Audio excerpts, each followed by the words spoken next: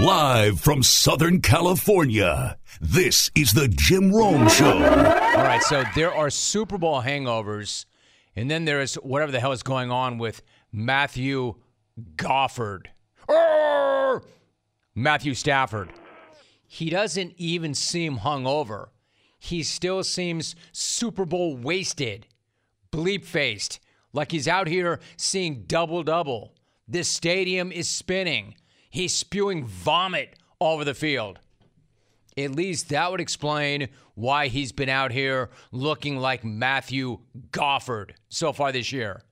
In fact, he's looking like such ass that Matthew Gofford isn't even a fair nickname anymore. Because while Stafford is goffing, Goff has been straight balling. That's a take onto itself, which I'll get to.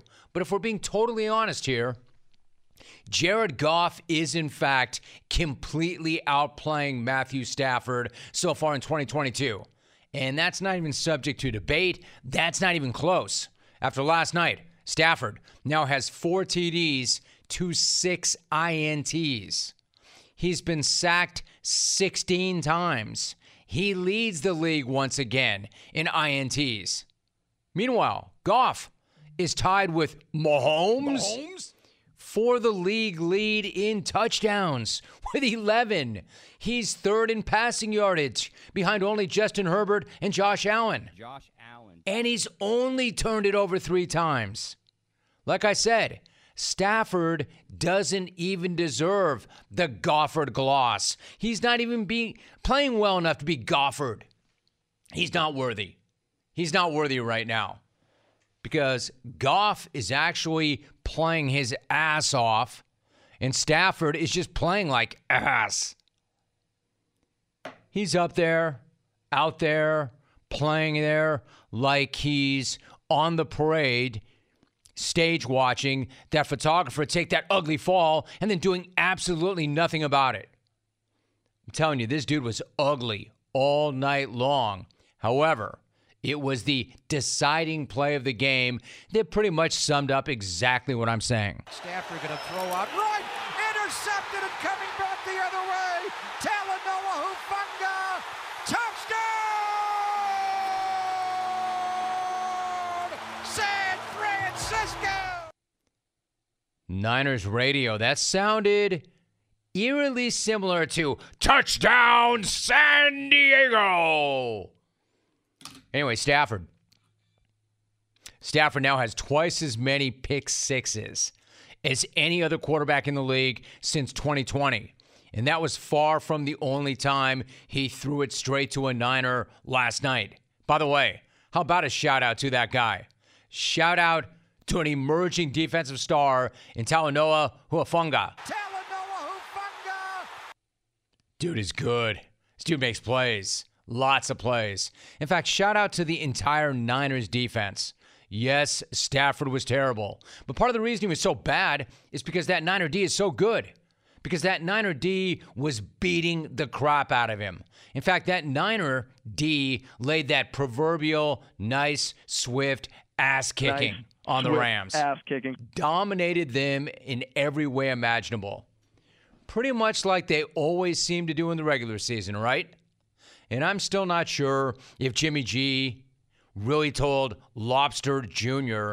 that all his players suck, all his plays, I should say, suck last week. But what I do know is that those same plays, or the ones that were called last night, work pretty damn well. Either that or Jimmy G is knocking the rust off and starting to round back into form. Now, not as good as he needs to be if they're going to be legitimate Super Bowl contenders, but more than good enough to beat the defending Super Bowl champs. Essentially, all this guy really has to do right now is find a way to get it into the hands of his playmakers. Specifically, this playmaker, the playmaker, Debo. Leaping catch made on a quick throw at the 50 by Samuel. Broke a tackle 45, breaks a tackle 40. He's on the hash mark to 30. He's being chased as he comes to the near side 25. Broke a tackle at the 20. Sideline 10, 5, touchdown! What a run after the catch! Debo Samuel! Dude is a monster. Westwood won with that call. It's good to see that arguably the most electric player in the NFL with the ball in his hands. So he can remind everybody that he is arguably the most electric player in the NFL with the ball in his hands.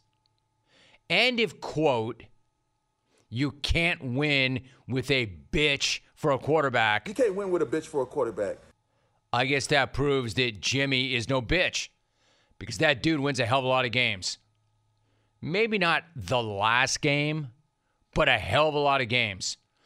In terms of that quote itself, that might be one of the greatest quotes of all time. You can't win with a bitch for a quarterback. You can't win with a bitch for a quarterback. Not only one of the greatest quotes of all time, but arguably one of the truest quotes of all time. I'm just not sure it applies to Garoppolo, who has won this team a hell of a lot of games. Now, if my man Martellus Bennett is right, and this guy is a bitch, then the Niners are pretty lucky to have that B. I mean, no, he's not spectacular, clearly, but at least he's not Gofford. This dude's record as a starter now is 34-15. So you might not be able to win with a, quote, bitch for a quarterback. But obviously these guys can win with Jimmy G. On the flip side of that, for the Rams, the best play they made all night long didn't even count. But it was still pretty incredible because it was a hit on an idiot who sauntered onto the field and then paid the ultimate price. And here comes a stoppage in play because someone has run on the field with a smoke bomb that is pink, and he's running up the sideline. Now a couple of Rams come over there and make the tackle. And he's in a cloud of pink smoke, so you can't see him. Kevin, I think this is becoming a thing. We got the pink smoke coming again. This is one of those gender reveals. Somebody at home's having a girl. I thought maybe that the last one we saw was for some animal rights or something like that. I don't know. I just think, hey, I'm going to run out on the field at the 49er game and get arrested just so I can let my honey at home know we're having a girl. That guy is headed to the slammer, and it will not be a good night. Westwood won, couple of pros on the call. A future Hall of Famer trucks a moron on the field. A moron running around with a pink smoke bomb. Now, don't get it twisted. It was awesome. It was awesome. But not even in the same area code as Rutgers return man / legend Aaron Cruikshank blowing up that punter way late and way out of bounds after running for a first down in the fourth quarter of a blowout. It's not that. Nothing is. In fact, after spending even more time with that last night, and I did, and I probably will tonight too. After spending more time with that, I've decided that is the single greatest play in the history of college football. Like, so much so that I have never, ever asked, follow me on this, I have never, ever asked for a player's autograph. Well, since I was in second grade. I mean that. As somebody in this business my entire life, I have never asked an athlete for an autograph except in second grade when I sent a card to my idol, LA Laker guard Gail Goodrich. And I asked for an autograph picture. And Gail Goodrich, legend that he was, sent me an autograph picture back. That is the only time I have ever asked for an autograph. But I'm thinking of asking Cruikshank for his. Oh, one more thing. I have never worn a jersey, not since I was 12, when I used to rock Terry Bradshaw's, because he was my other childhood hero growing up in Los Angeles, of all people, of all things. So I'm not one of those guys, no offense, jersey guy, but I stopped wearing other people's jerseys when I was 12. No offense, jersey person. However, I'm looking for a Cruikshank gamer, if anybody's got any of those, or that one. And as you know, I do not play favorites, so I do not have a favorite player or athlete or coach or any favorite anything in any sport, except for Cruikshank. He's my new favorite player, maybe my favorite human being. Can you tell? I like that play a lot. Anyway, Bobby Wagner, Cruikshanking this idiot, or Mike Curtising for our older listeners. This idiot was the thing. Hey, listen, you want to protest? Or gender reveal? or whatever the hell you're doing, knock yourself out. But doing it by running onto a field with some of the baddest mothers ever in pads who know they've got a free shot and they will take it every single time without consequence makes you the biggest idiot ever. And running onto a field that is patrolled by one Bobby Wagner when his team is getting its ass kicked and embarrassed on national TV by a rival is dumber than the dumbest thing ever. And how about that security guard?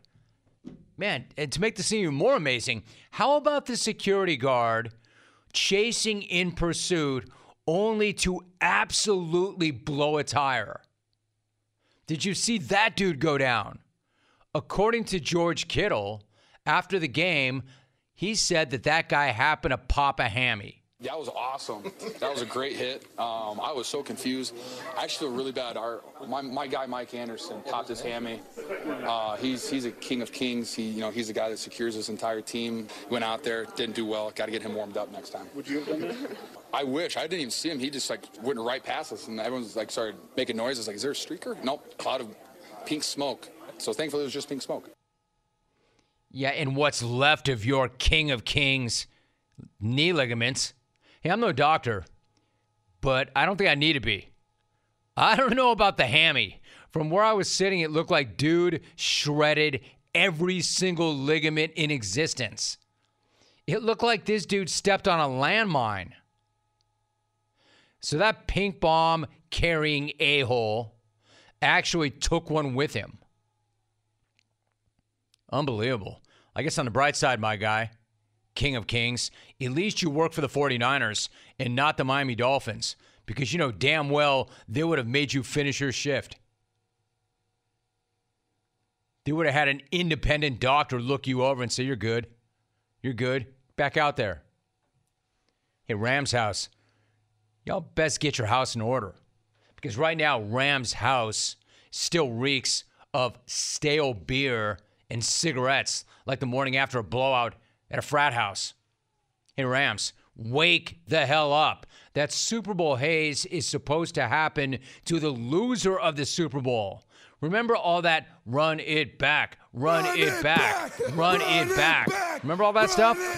Remember when The Rock, no less an authority and celebrity than The Rock, embarrassed himself and called for a rampage. These guys are running it, backing it, and rampeding it. Run it back! Run it back! And remind me once again why the Rams picked up Allen Robinson. 2 catches, 7 yards, but at least he's getting a hell of a lot of cardio in, right? He's looking up at some guy named Ben Skronik. Von Miller ain't walking through that door. Neither is Big Whit. Odell might. But then again, even Odell might be thinking twice if he's losing targets to Sko Benronik. And how the hell did the Niners and that defense lose to the Broncos last week? I'm telling you, week to week, the NFL, gambling is hard, dog. Well, not for James Kelly, apparently. 5-1-1. But for the rest of us, gambling is hard, dog. Damn near impossible to figure out. Only a moron would continue this. Makes you want to close all your betting accounts and just quit cold turkey. Yeah, right. I'm funny. So who you got for TNF? It's already Tuesday morning at 9:17. Who you got for TNF? Broncos or Colts? Never too soon to talk about it. In fact, we're already falling behind. Who you got? TNF, Broncos or Colts? The next 60 seconds is dedicated to every small business owner whose company was disrupted or shut down during the pandemic. You may have overpaid on your payroll taxes. If you have 5 to 500 employees and you paid wages and healthcare costs during COVID, you may be eligible to receive an employee tax credit of up to $26,000 per an employee, even if your CPA told you you do not qualify or you already received a PPP loan in the past. Omega Accounting Solutions has helped thousands of small businesses recover more than $400 million in ERC cash. In fact, many CPAs and payroll companies turn to Omega for ERC tax guidance. Just goes to show how trusted, knowledgeable, and well-regarded they are. And with over 15 years of experience in financial management, business leadership, and corporate strategy combined, you can count on Omega every step of the way. To learn more about the employee tax credit or to schedule a quick and easy free 10-minute ERC consultation, call 1-800-704-2000 or visit OmegaTaxCredits.com today. Jamey Chadwell, of course, is the head coach. He joins us right now. Jamey, it's good to have you back. How are you? I'm doing well. I appreciate you having me back on. Always good to have you on. In fact, first things first, how are you and everybody connected to the program after Hurricane Ian blew through your campus in Conway, South Carolina? Well, I appreciate you asking that. You know, down by the beach, we obviously had some storm surge and some places down there, but up inland here on the campus, we had some tree limbs and some things down. But besides that, everything was okay, and we were able to obviously, have the game that same night. Good to hear it. And it was a wild game at that. I mentioned you beat Georgia Southern 34-30. What did your team show you in grinding out that tough win the way they did, and what were your biggest takeaways? Well, I think we're resilient.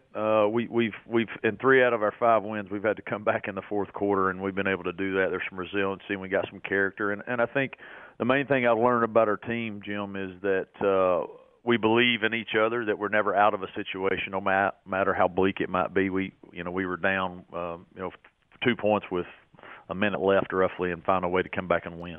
Jamey Chadwell joining us, and of course your running back, Jamey, C.J. Beasley, scored the game winner when he jumped over a Georgia State defender on his way to the end zone. It was an unbelievable play. What was going through your mind as you saw that play develop, and then he finished it?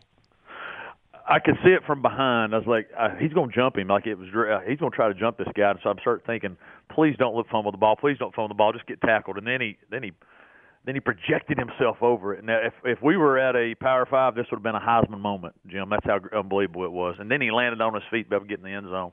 It was one of the most spectacular plays that I've ever witnessed live or, watching college football. I want to correct myself and say Georgia Southern, you're right, Jamey. That was an amazing moment. I mean, it's like that was a jump off the couch moment no matter what level you play at. It was incredible. When you look at your program, obviously, Jamey, nobody knows your program the way you know your program, but there were a number of analysts who said before the year that it looks like a rebuilding year for that team. They're only returning 7 starters. Is that how you and your staff viewed it, or how did you view it coming in? No, I mean, we knew we lost some great players and, more importantly, great leaders. So we knew that there was going to be some challenges, with when you lose that many players. But we also felt like we had a culture in place, Jim. We felt like we recruited well, and that it was those time for those young players to step up. When you have a quarterback like the way we do, that's a senior leader, then obviously that gives you a chance in every game. But these young players are growing each week, and we felt like we had a chance to be what we have been the last couple of years if things went our way, and so far they have. Coastal Carolina head coach Jamey Chadwell joins me once again. So the conference, and I've talked a lot about this already this year, but the conference is having a huge year. You've got Old Dominion beating Virginia Tech. You've got App State shocking Texas A&M. Marshall winning at Notre Dame. Georgia Southern knocking off Nebraska. Jamey, did any of those wins surprise you at all? Uh-oh. Jamey. Better pick that up, Jock. Haven't had the Dana White music in a while. You know how these hard questions get. Maybe there was some shock. Maybe there was some shock in those wins. Speechless. Jamey, I found you. I was talking about some of the big wins you've had out of conference. I ran them all down. Did any of those wins out of conference surprise you at all? No, I think the past 2 or 3 years we've been speaking highly of our conference and how good it is, and we just knew it was going to be a matter of time before we got national recognition with Commissioner Gill making the new moves and the new teams coming in. Obviously, they've established some big wins already, and then you see how good JMU is doing. They're undefeated. We weren't surprised at all. We know how good this league is. In fact, I'm going to talk some JMU football coming up next hour. You know, when you've had the success that you've had in recent years, there's this great story that a fan came up to you after an 11-2 season and said, quote, "Hey, coach, tough year. You'll get him next year," which to me is a classic line. How did you respond to that fan? And then how much have expectations changed in and around the program? Well, honestly, I just smiled and said, "Hey, man, things have changed. 2 years prior, we were 5-7. They were wanting to fire me, now 11's not enough." I just smiled, but then I thought, that's what happens when you have success and you have a lot of success. That's how quickly it changes on what we define as success, especially your fans. You know how they'd have been happy with the bowl game after the first year. Now, if you don't win more than 11, it's a rough year. But that's part of being in sports, and it's what have you done for me lately, and we understand that, and that's why our expectations are higher in our program. Jamey Chadwell joining us. Part of being in sports also is when you have that kind of success, there's going to be interest from other places. We know this, of course. So the inevitable speculation's been there the last couple of years. I know if I ask you about that, Jamey, I have a pretty good idea how you'll answer it. So let me ask you this a different way. Do you ever address the outside speculation about you with your team, if anything, just so they know or just so they remain focused? Do you address it with them? I have actually nothing this year because this is all speculation. But if there's been an opportunity, there was 2 years ago where I actually interviewed for another job. I let those guys know. I told them straight up, "Hey, this is what's happening. If you want to know more, you come see me." Because I think they're not naive. They know, they see things, but I never bring up something that's all rumor. If there's some truth to it, then I'm gonna tell them because that's how we try to run a program is to be truthful with each other, and I would want the same from them. And it's worked for me in the past. And if it ever comes to fruition again, then I'll do it the same exact way. Jim, you just said something I was going to ask you about. I was going to say, first of all, I appreciate that candor very much, and I'm sure they do too, because any player on any level only wants that from the head coach. They just want to be shot straight. Do you want that, though, in reciprocation? With the transfer portal being what it is, would you appreciate that same kind of reciprocation from the players? 100%. If you're not happy, or if there's something you're looking at somewhere else, and you can't find that happiness, that joy here, and you want to go somewhere else, hey, I'm for that. Let us know, because hey, we want to help you too. I mean, I don't want to lose anybody, especially you're good players. But if you do, we know them better than most people. Let's try to help them get to the best place possible for them. So hopefully, because of that trust that we're building in our program, that goes both ways. We're talking to Jamey Chadwell for a few more moments. So you're going to head to Louisiana Monroe on Saturday. As you've been breaking down that tape, what do the Warhawks do well, and what concerns you the most about that matchup? Well, I'll say this. Coach Bowden, this is his second year. He's done a fantastic job of turning that culture around. They've got a lot of coaches that have coached a lot of football for a long time. Defensively, they show you a bunch of different looks. They're going to try to cause a lot of havoc. And then offensively, they got a quarterback that can really beat you both ways. He's very talented with the football. And it's hard to win there. Jim, we've never won there before in our history here. We're 0-2 there, so it's been a challenge for us. So it's a big game. And what we're learning is everybody wants a piece of the undefeated team, and we're one of those, and everybody wants giving us their best shot, so we'll have to go play well to win it. One more thought, Jamey, in terms of that, you mentioned JMU. I've got Curt Cignetti coming up next hour. What do you make of the job that he's done there and at James Madison? They have a culture of winning. They've always won, but still that's a big step up for them to join that conference, and they have shown up really well to start. What are your thoughts on him and the program there? He's done a fantastic job, and be honest with you, I don't know if anybody in our league is surprised. I mean, we know how we came from FCS. A lot of the teams in the Sun Belt came from FCS. If you're one of the top teams in the country in FCS, which they were, they're really, really good. And so none of us are surprised that they're already competing at a high level.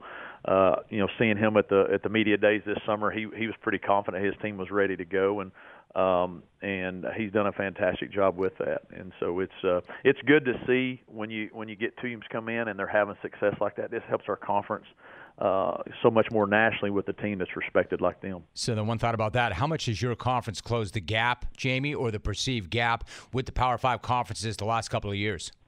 I think we've made a lot of progress with the wins that we've been able to do over the last 3 years out of conference versus Power 5s. Our team's performing well in bowl games over the last few years. I think we're closing it more and more that we're getting more recognition. Our goal is to be the best, non-autonomy or G5 conference in the country, and I think that we're closer and closer each year, and this might be the year that we get established as saying, hey, they're the best conference in the country in G5. I think you're right. I love the conference. I love talking Sun Belt ball. Jamie Chadwell is the head coach at Coastal Carolina. They've got another big one coming up. They're undefeated. They've got Louisiana Monroe coming up on Saturday. Jamie, I appreciate you and the relationship. Great to have you back on the show. Thank you very much. Thank you for the opportunity. Hey, are you craving some protein after a good workout? I always am. Listen, this time don't make a shake or eat a bar. Grab a bag of beef jerky from Old Trapper.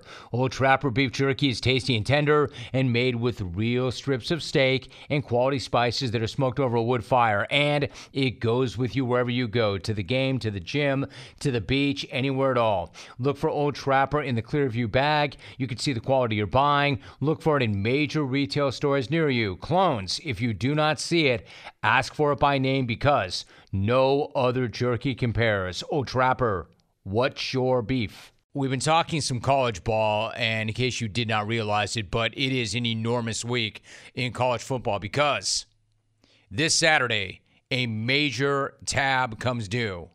A tab that's been running up since May. I think you know what I'm talking about, right? A tab that started when Jimbo Fisher spit out all that vicious smack at Nick Saban. Now, to be fair, Red Ass did start it. Normally, I'm not about that. Yeah, well, he started it. Except Red Ass did start it.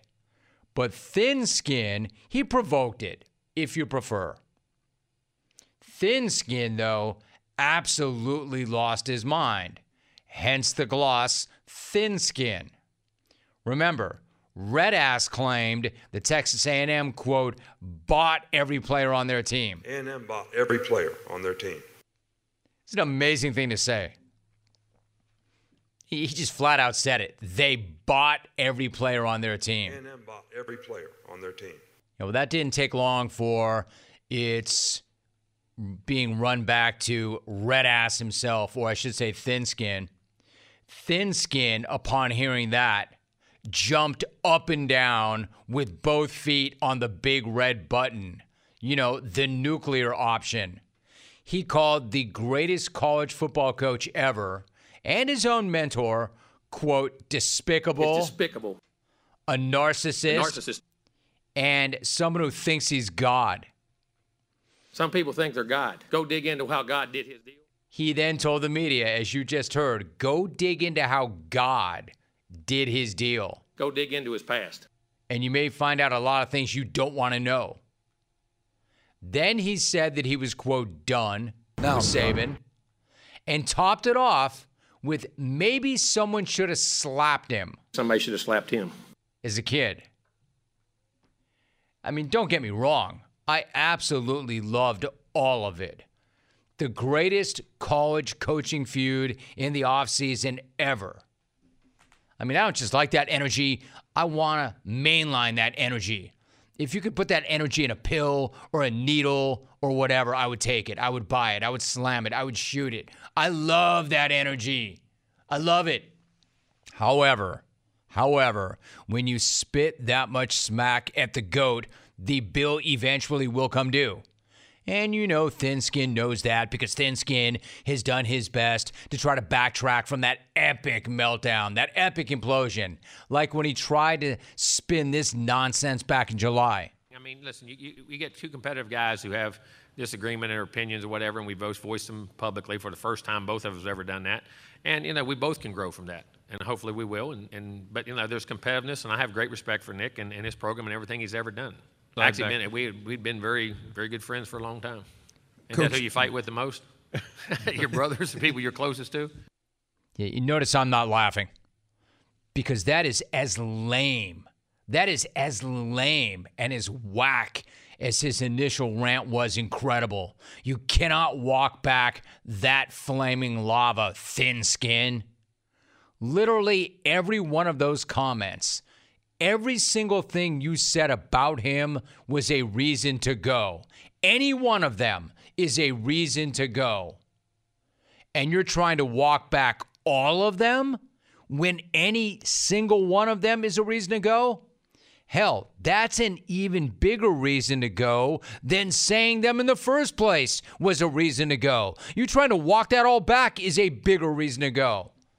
You can't say what you said about the red ass and then whip around and say, oh, excuse me, my bad. Oh, My bad. I didn't mean that. Wrong. My bad. My bad. my My friend. bad. I'm Excuse sorry. me. Sorry.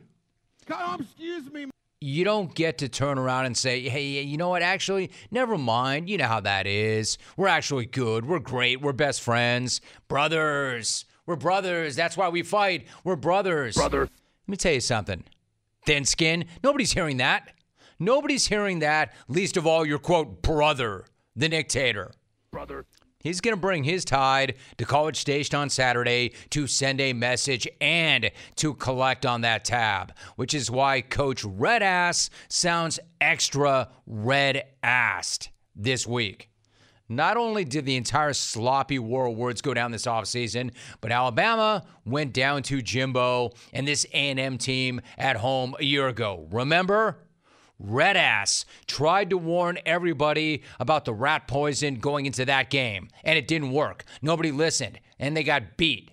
This year, knowing that, he is doing it again, only this time much, much louder and with greater intensity. You know, I was talking about rat poison last year when we played this game. Nobody would listen. Players wouldn't listen. You all didn't listen. They had lost the week before. We were big favorites. It was like no big deal. Just show up for this game, go play the next game. And I don't get affected by it because I don't listen to you all. I really don't have any interest in what anybody thinks about any of this stuff.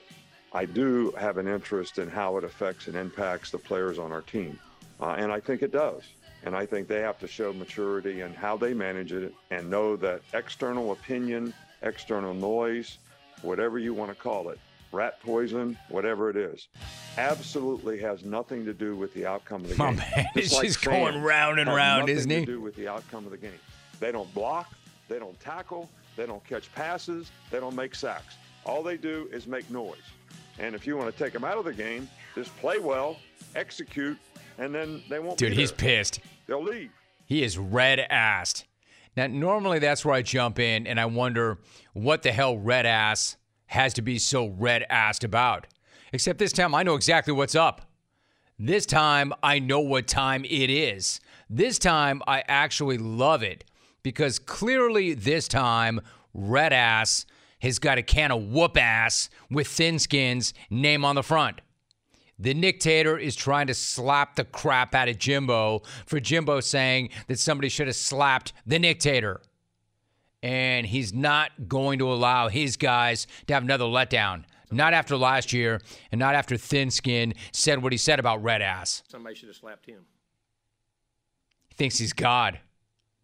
Unfortunately for A&M, they're limping into this game fresh off a letdown of their own because they got worked by Mike Leach and Mississippi State last week, which knocked them right out of the top 25, which is why Bama is a 24-point favorite as of this morning for the game on Saturday, even with a banged-up quarterback of their own. So leave it to Thin Skin to ruin the stakes of the best college football grudge match in years. A month ago, Thin Skin and his Aggies were number 6 in the nation. Now they're crawling into Bama, looking for mercy, hoping that Red Ass forgot what Thin Skin said. And their only hope is that the reigning Heisman Trophy winner doesn't play because Bryce Young is still day-to-day with that throwing shoulder tweak from the Arkansas game.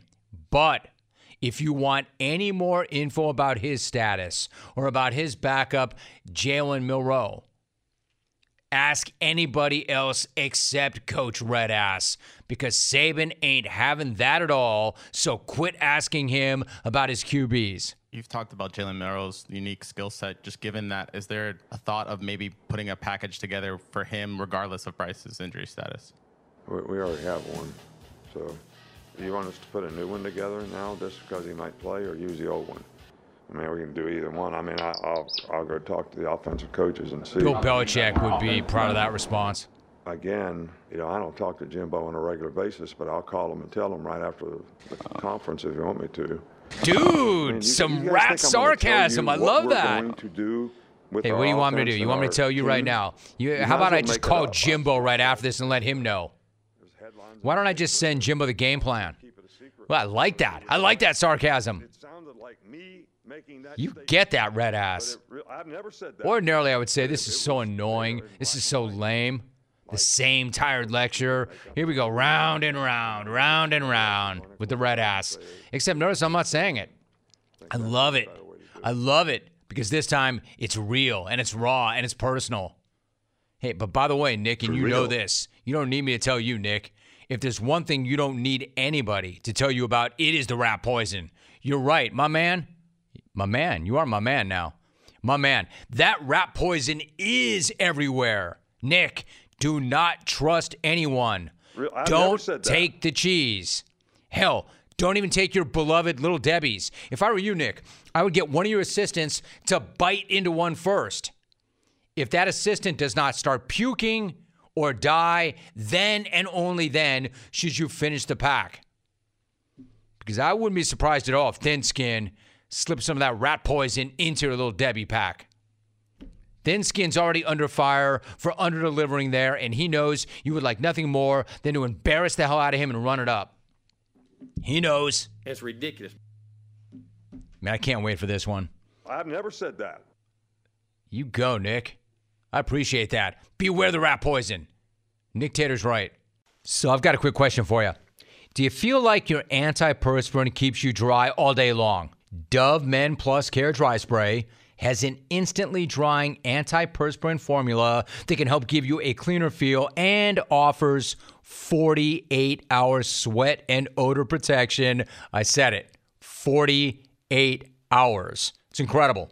And on top of that, Dove Men Dry Spray feels light, and it's clean on your skin, and it's quick, and it's easy to use, especially when you are on the go. And Dove Men Dry Spray contains Dove's unique 1/4 moisturizing cream that helps to protect your skin. You know you got to have that. You have to moisturize. It leaves your skin feeling comfortable, and it helps to protect your skin as well. Truly, take advantage of that. You've got to moisturize. Try Dove Men Dry Spray. Goes on dry, clean feel all day. Curt Cignetti is my guest. Curt, nice to have you on the show. How are you? Doing great, Jim. Hope you are. I'm doing well. Good to have you, Coach. Thanks so much. So I want to say, so far, so good. You're 4-0. Nothing is easy, but you're making the transition to the Sun Belt Conference seem pretty seamless. What's it been like for you in the program in taking that big step so far? Well, I think there were a lot of unknowns in fall camp with our team, but I think a lot of coaches are kind of going through that, especially with the transfer portal. And I even told the team in the locker room before the first game that, we have a lot of questions we have to answer today. So, but the one thing about our place, we have great tradition, culture. Our kids are used to winning. They expect to be successful every time they go out. They keep their standards high. They compete. And, it's been pretty much like it was last year, to be honest with you. We've gone out, we've played well, we've flied around and passed every test. It's really interesting. Curt Cignetti joining us. I talked to Jamie Chadwell, Curt, last hour, and he said nobody in the conference is at all surprised by your success because of what you just said, that there's a process, there is a culture. You're used to winning there. I'm kind of curious, does any of that change when you make that move up from FCS to FBS? Does any of that process or culture change, or does it just transfer? Not really. We looked at a lot of Sun Belt tape as a staff in the spring, playing new teams. We told the kids in spring, we're going to have to commit to a higher standard. But in terms of the way we do things, the way we prepare the process, it's all the same. Now, I wonder about this is if that's all the same, what about recruiting? It's different for everybody right now because of the portal and everything else. But when you take a step up like that, I'm kind of curious, what was the recruiting pitch when you were where you were? And then what is your recruiting pitch in a new conference now? Well, before there's 5 places in the country you can win a national championship any given year in Division I. And that was Alabama, Clemson, Ohio State, North Dakota State, and JMU. And now with the BCS expanding to 12 teams here soon down the road, it's going to be, we want to play college football playoff. Curt, I was going to say, obviously you're thinking big, and then I was going to say to you, how big? Are you thinking college football playoff big, that big there? Absolutely. I think, James Madison has tremendous potential. We have resources, we have facilities, winning culture, good recruiting base. We're used to winning. And, the goal year in, year out's always got to be to win the conference and be one of those teams that plays in the 12-team playoff, which I got to believe, the group of 5 non-autonomy schools, at least the highest rated one, will be a part of. Now, I'll tell you something else you have there. You have something that a lot of coaches want. You've got that good veteran leadership at quarterback. One of the reasons the offense has been so dialed in, it seems to me, has been the play of your quarterback, Todd Centeio. He's had a great deal of experience, a grad student, spending the last couple of years at Colorado State after starting his career at Temple. What has Todd brought to your program on and off the field? Well, it was an adjustment for him to learn the offense because he had to push a few more buttons than the previous offenses that he had been involved in. So he really needed the spring and about half of fall camp to start to get comfortable. But he's got great competitive will. He's a good leader. He's really respected by the team. Physically, he can run. He's 220 pounds. And he's our leading rusher right now. That's not by design, but he is. And he can spin it and he can throw it. And, he can extend plays, he can get out of trouble, makes good decisions. So, once he's settled in about the third series of the opener, he's just improved every single day. I like it. James Madison is at Arkansas State Saturday. They are undefeated right now. Their head coach, Curt Cignetti, is joining us. Curt, because of the great start, you and the program are getting some much-deserved national run. You're getting votes from your peers in the coaches poll. We've got you on this show. We made that a priority. But even with all the prior success that the program has had, these are all pretty heady times, right, for young college athletes. Having worked at Alabama with Nick Saban, are you reminding your players to beware the rat poison? Always beware the rat poison. Oh, you know that. I pulled that one out last week, and, you got to be process-oriented. You got to be where your feet are. Be in the here and now, locked in, focused, control the controllables. What you control is your effort and your preparation. And, our guys are hungry. I think they're humble and hungry right now. Every week, they're breaking through new barriers. So, I thought we responded fairly well against Texas State after a big win down at App State. And we understand that this is going to be a tremendous challenge against a vastly improved Arkansas State team on the road. That was a huge win against App State, too, I would add. So, Curt, let me ask you, you read your team a quote. In fact, it may have been, was it during the App State game or before? But it was a quote from Gandhi, quote, "Strength does not come from physical capacity. It comes from an indomitable will." I love that quote. What's that mean to you, and did it resonate with the players? Yeah, that was actually Friday in our team meeting. We always have a team meeting on Friday. And, I just had a sense, we're going to go down there in a hostile environment and we're going to be tested in ways that we had not been tested this year. And this team, which had a lot of new faces. And, we also talked about, resilience is all about being able to overcome the unexpected. And it definitely pertained because, we scored first, but then they rattled off 28 straight. And middle of the second quarter there, you're down 28-3 on the road in your first Sun Belt game, and you're thinking, wow. But, we knew, and our kids kept their poise. They kept their poise. They never let doubt creep in. We kept playing one play at a time. We stopped the bleeding and, started executing like we could and turned the momentum around and, overcame the challenge and succeeded. It was a great win and proud of the kids and the coaches. But there's no question that that quote from Gandhi, the indomitable will, that will never be subdued or defeated, came into play there. And I think it resonated. I'll tell you what, it resonated with me seeing it. And Curt, I think we might, if anything, be underselling it. Your first game in that conference in an extremely hostile environment at a great, great program, to fall behind like that, not blink, not flinch, come all the way back, get a win. I mean, what does that do for the culture, the core of the program, and the confidence of your team? Well, first of all, it was a tremendous win for everybody that loves JMU. We have tremendous support here, booster support from the administration. People here have a lot of pride. So it was a great day for all of them. For our guys, it was like, I mean, I can't even put it into words to come back from 25 points down with 2.5 quarters left to play. It's just got to instill a further belief and confidence in our team that, we're good and, we can overcome any kind of obstacle. And, it was a great win. An amazing win. Kurt, before I let you go, let me ask you about your father, Frank.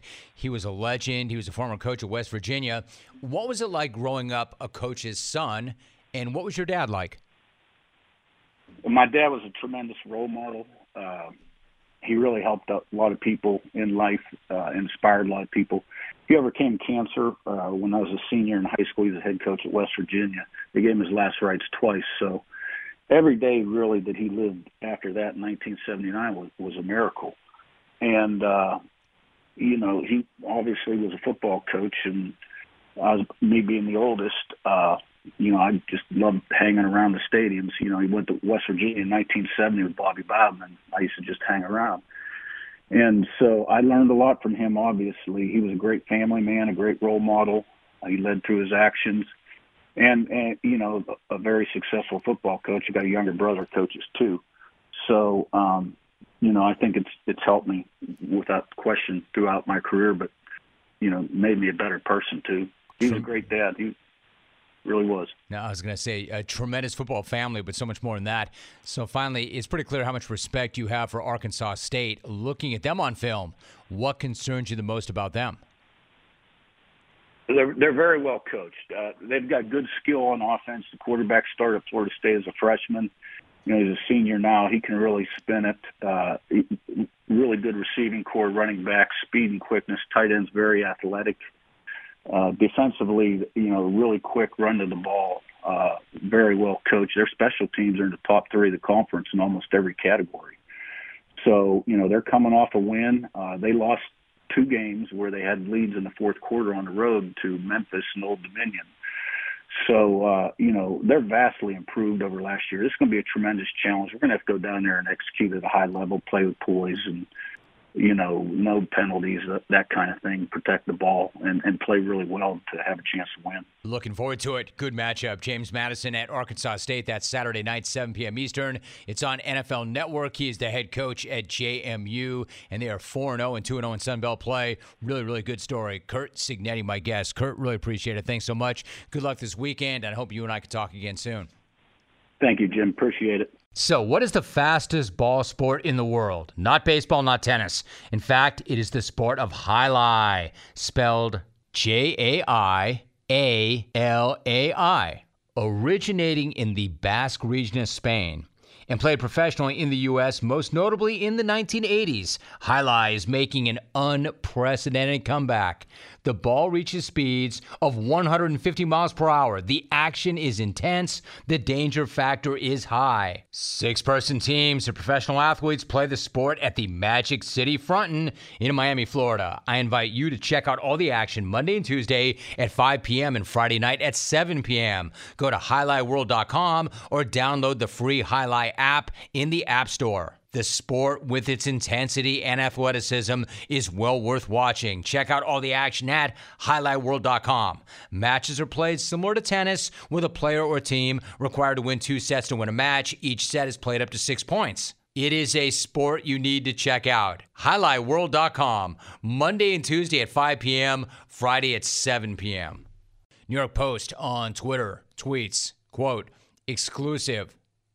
Tom Brady, Gisele Bündchen hired divorce lawyers, sources say. I mean, I could sit here and speculate. I could sit here and talk out of my backside. I can sit here and just go on and on and on and fill time and say a bunch of things that I have no idea what I'm talking about because I have no idea what I'm talking about. I don't know what's going on. In fact, I've kind of gone out of my way to stay away from that. And I only got into it as it affected him and his job and his performance. Because then to me, it's fair game. For instance, what goes on behind closed doors to me doesn't matter. It's not my business. I don't want them speculating on my life behind closed doors. I'm not going to do that to them. However, I think it is fair game if it impacts his or her ability to do their respective jobs. And if this guy disappears for 11 days in the middle of camp, something he's never done before, and it's for, quote, personal reasons, then you have to wonder, what the hell's going on here? Where is this guy? What is he doing? Why is he gone? This is time that he needs. This is time where he's trying to get connected with new teammates. I mean, no, he doesn't need it as the GOAT, but he's never, ever done anything like this before. So at that point, we start to speculate. I don't know what it means. I don't know what he did during those 11 days. I don't know if he went back there to try to save his marriage. I don't know if he went back there to spend up those 11 days trying to split up the estate and it was already over. I don't know. I know that he did come back looking like an emaciated Kevin Bacon. I know that. Whatever it was he did during those 11 days, given how he looked and sounded when he came back, I think that whatever he tried to accomplish during that time was the equivalent of a pick six in the Super Bowl because he came back looking battered. He just never looked like that. He never sounded like that. His entire energy, his 45 years vibe. old, man. There's a lot of going on. I mean, have you ever heard that guy say anything like that? The guy never says anything about anything. And that's just being raw. That's being real. Yo, man, I'm 45 years old. There's a lot of bleep going on. 45 years old, man. There's a lot of going on. There is a lot of bleep going on because you left as Tom Brady and came back as an emaciated Kevin Bacon. So I know there's a lot of bleep going on. All right, Alvin, that's a little soon for that, I think. So I don't really know. I don't know where that leaves him. I don't know what's going on. And I'll tell you one thing I'm not going to do. The one thing that I will not do, I'm not going to judge. Because I don't know that he picked football over her. I have no idea. I'm not going to judge. I'm just going to talk about this from a football standpoint, from a headspace standpoint, from a commitment standpoint. You know, the guy's human. Come to find out, you might remember on the outside, we look at it and say, man, what would you give to be that guy? What would you give to have that guy's life? That guy's got a perfect life. For the 1 millionth time, we don't know any of these people. For the 1 millionth time, everybody is jacked up. Everybody is going through something. I don't care who you are. Even that guy. You know, and we know this. But you go back a few years and you would look at him and you would look at her and you would look at them and you look at that life and you say, man, this guy's got the perfect life. If such a thing exists, he has it. Look at him. The GOAT, the Hollywood good looks, the money that his kids can't get to. And she probably makes more money than him. And she's a supermodel. What a life. Just like I wouldn't say, why didn't this guy walk off on the championship and then just go live that life and maintain that life? I don't know. I have no idea what's going on. So I'm not going to judge, and I'm not going to cast any stones. I really don't know. The only thing that I'm really prepared to comment on is the fact that he looks like an emaciated Kevin Bacon. That's what I don't understand. But to his point, hey, man, I'm 45. I'm dealing with some serious bleep. I'm 45 years old. So anyway, that's the New York Post with that. If you want to have a conversation about that, we can. I don't know that he picked football over family. I don't know. I do know that he retired.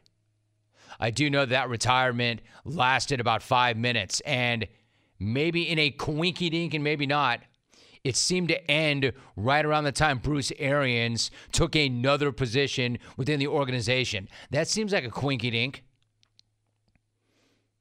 And if for some reason, and I don't know that this is the case, I don't know, if you want to make the argument that he picked football over family, why would he pick this situation over family? Look what he's coming back to. A jacked up offensive line, weapons that are busted up, an inability to run the football. Why would he pick that over family. Unless things weren't so great with the family. I don't know. So we'll find out. I'm not going to judge and I'm not going to speculate because, one, I don't judge. And two, speculate on what? Who knows? I can only respond to reports, and this New York Post tweet is Tom Brady, Gisele Bündchen, hired divorce lawyers, sources say. This much I do know. Man, that's got to be some hell of an estate that they've got to break up. I'll bet you it took years to even put that estate into paper and how to break that thing up. I don't think they're going to sit down together with a legal pad and draw a line right down the middle and then just decide, you get that, you get that, you get that, I get that, you get that, I get this. Let me see some of the reaction before I start hour number 2 with some other thoughts. At Hitman Canadian, in the divorce, does Gisele get half of Tom's face? Somebody already has it. I don't think that he's got that to give away. Somebody's already got it. It's already stashed away in some hidden offshore account somewhere. Yeah, where's the rest of that face? We don't have it. You know, like that guy who's hiding all his money. We don't have it. Yes, you do. Yes, you do. And the lawyers are hammering away. Yes, you do. Where do you have the money? There's millions. Where is the money? I don't have it. Show me the money. Find it. I don't have it. It's hidden offshore. Give me half his face. We don't have it. Yes, you do. Where? In some offshore account? It's in the Cayman Islands. We'll send somebody down there. We'll retrieve half his face. I am legally obligated to bring back half of his face. Bring it back how? Bring it back. How are you going to transport what's left of his face back? Or the other part of his face? You know, aren't there federal laws or international laws governing face crossing state lines, international borders? I'm no lawyer. There's got to be some sort of law about that. You can't just transport face back, can you? Across international borders? This is going to get really complicated, I think. I mean, what? Can you imagine customs stopping them at the airport? You ever go to, like, Mexico? And when you're at the airport, in order to walk through, they make you hit that big button. And you're just like, oh, man, I got to get green. Like, you don't want to be the one who gets randomly stopped.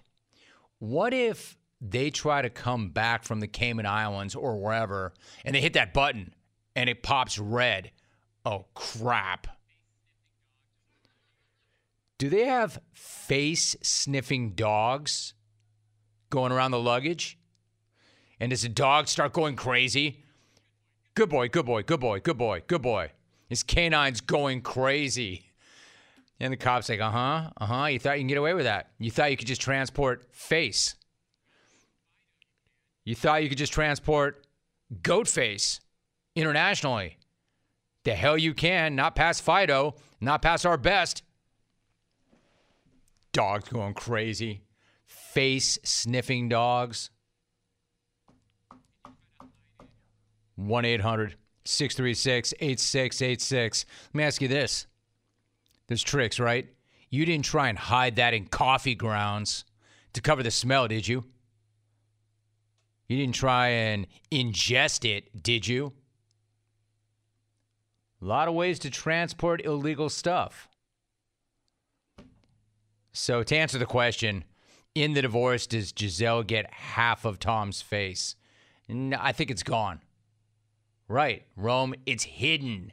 She's entitled to it. Yeah, from the sounds of it, I don't think she wants it. Well, are we talking about face extradition? Are they going to have to extradite that face? Or is this going to ultimately become a cold case where they can't find the face? And then 10 years down the road with advances in DNA, we found it. We've recovered the remains of his face. Starting to get away from me here. All because of Hitman Canadian writing, in the divorce, does Giselle get half of Tom's face? By the way, who gets the money? If she has more money than he does, who is suing whom for what? I don't know. I don't think the face is what's at stake here, Hitman. Left in Laguna. I've got a lot of bleep going on. Signed Deuce K. Metcalf. Man, there's a lot going on. I guess that's how you win 3 smack-offs, eh, Lef? Deuce K. Metcalf. I got a lot of bleep going on. Ed Saltier 2022 is in, because of course she is. Quote, so, he's saying there's a chance. So you're telling me there's a chance? Sarah, a chance for what? War Lady clones. A chance for you and him? Is that what you're getting at? I mean, I guess. And if not, there's always Jack Del Rio. If not, there's always Kurt Warner. If not, there's always Jimmy G. If not, there's always G off in Lincoln. This guy writes, Kevin Bacon should sue Tom Brady for defamation of caricature. Brent. Too clever, Brent. Too clever. Know your room. Know your audience, dude. Too clever. Bella B is in. She wants to take a shot at a TB haiku. Is there a prenup? Plastic TB45. Now you're done, you dweeb. Now I'm done. You dweeb. Hey, Chalk, did you do the math on that? Is that 575? Hey, Bella. There you go. War Lady clone. We used to have a lot of haikus on the show back in the day. She writes, is there a prenup? Plastic TB45. Now you're done, you dweeb. Now I'm done. Yeah, one thing I would say about, quote, the dweeb, the nerd, the dweeb, the goat, I think that he's going to channel this. I'm not saying it's going to be easy to compartmentalize, but we've seen how this guy responds to, stuff, things, controversy, adversity, hate, negativity. Generally, he bounces back. However, this might be a different sort of adversity. This is not Deflategate. So we'll see. This guy's done enough damage as is, but now he's encouraged. The Hitman's back. Quote, we're sorry, Mr. Brady, that your Face ID no longer works. We don't know why. Signed the Apple Genius Bar. The thing about that, Hitman Canadian, I'm going to allow it. That's true. You imagine? You've had too much work done if your phone does not recognize you. There's no setting for that either. They have a setting for masks, and you can set that up for your facial recognition. I don't think there's a plastic surgery setting or a Botox setting.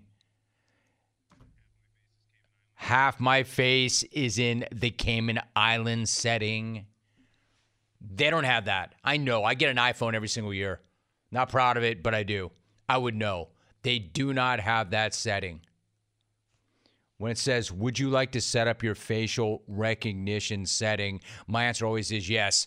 And then it says, would you like to set it up with a mask? They do not have a, would you like to set up half your face being hidden in the Cayman Islands setting? That does not exist. But I'm not going to talk about this. All right, let's go to the phones. We go to Michigan. Pete in Michigan. Good to have you, Pete. What's up? Right on, man. I can't believe I'm on again. This is the second time in the jungle. Hall of Famer. Thanks, Jim. I'll tell a quick little story about me and my family. Went to Orchard Park about 20 years ago, and my man Terry, unfortunately lost his vision, but he took care of security. Me and my family got to run the 100-yard dash there on the field of Buffalo. So I say war to Rick of Buffalo. Now I go to Geoff. Not even Geoff, I'm sorry, Goffard. I'm here in Detroit. Goff. That's not a good call. No. You don't like that call. I don't like that call. Not a very Hey, good Alvin, call. what was the matter with that? I'm waiting, Alvin. As you know, we're not on TV right now, so you can't see the What? You can't see our reaction. Just so you know, Alvin has complete authority and autonomy to run any caller. I do not. I don't have that manual buzzer. I don't have the technology. It is fully Alvin's autonomy and authority and decision. He has the last say. If you watch me on TV, notice I don't signal him. I don't do a throat slash. I don't let him know. I just wait. So, Alvin, why would you run that guy?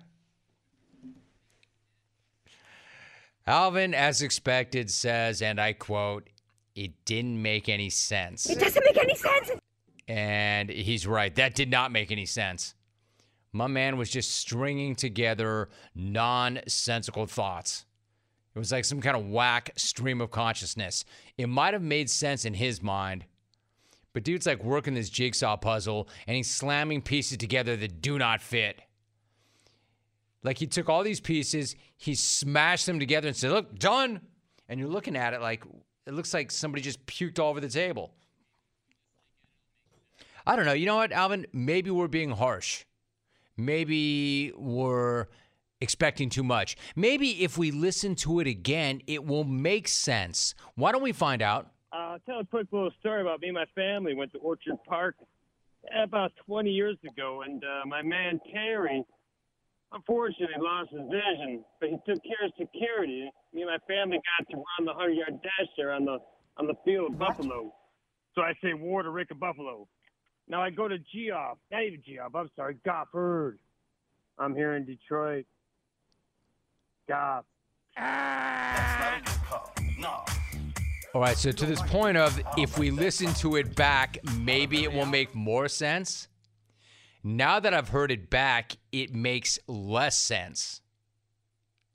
I don't know who the first guy he was referencing was, but did he say a security guy let him and his family onto the field at Orchard Park in order for them to run a 100-yard dash? Shout out to Rick in Buffalo, though. That doesn't make much sense. And then he transitions to Geoff and slips an Goff. Because I'm hearing the D? What? My man, I don't remember the first call. He did start off by saying, "It's my second call ever." I don't remember the first call, but I will remember the second one.